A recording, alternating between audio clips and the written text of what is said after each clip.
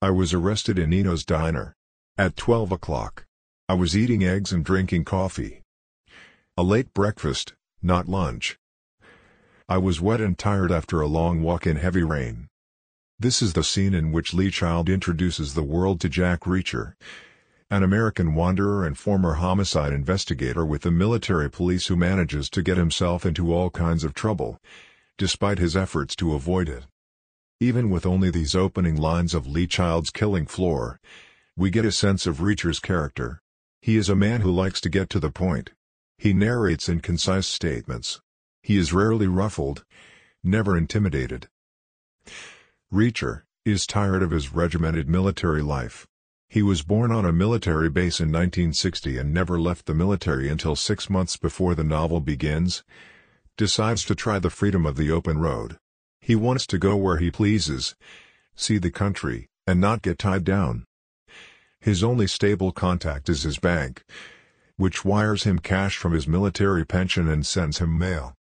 On a whim, Reacher wanders into Margrave, Georgia, to learn the story of a long-deceased musician called Blind Blake, whom his brother had mentioned to him in a letter.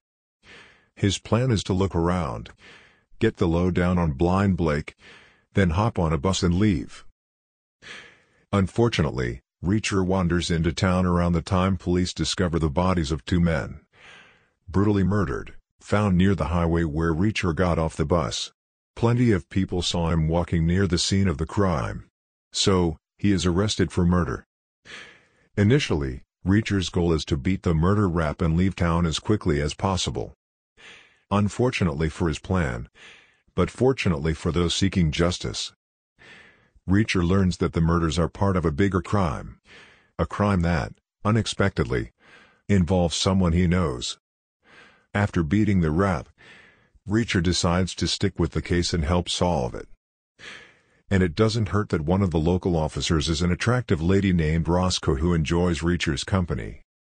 Over the course of the story, Reacher acquires several enemies who would like to see him stop breathing.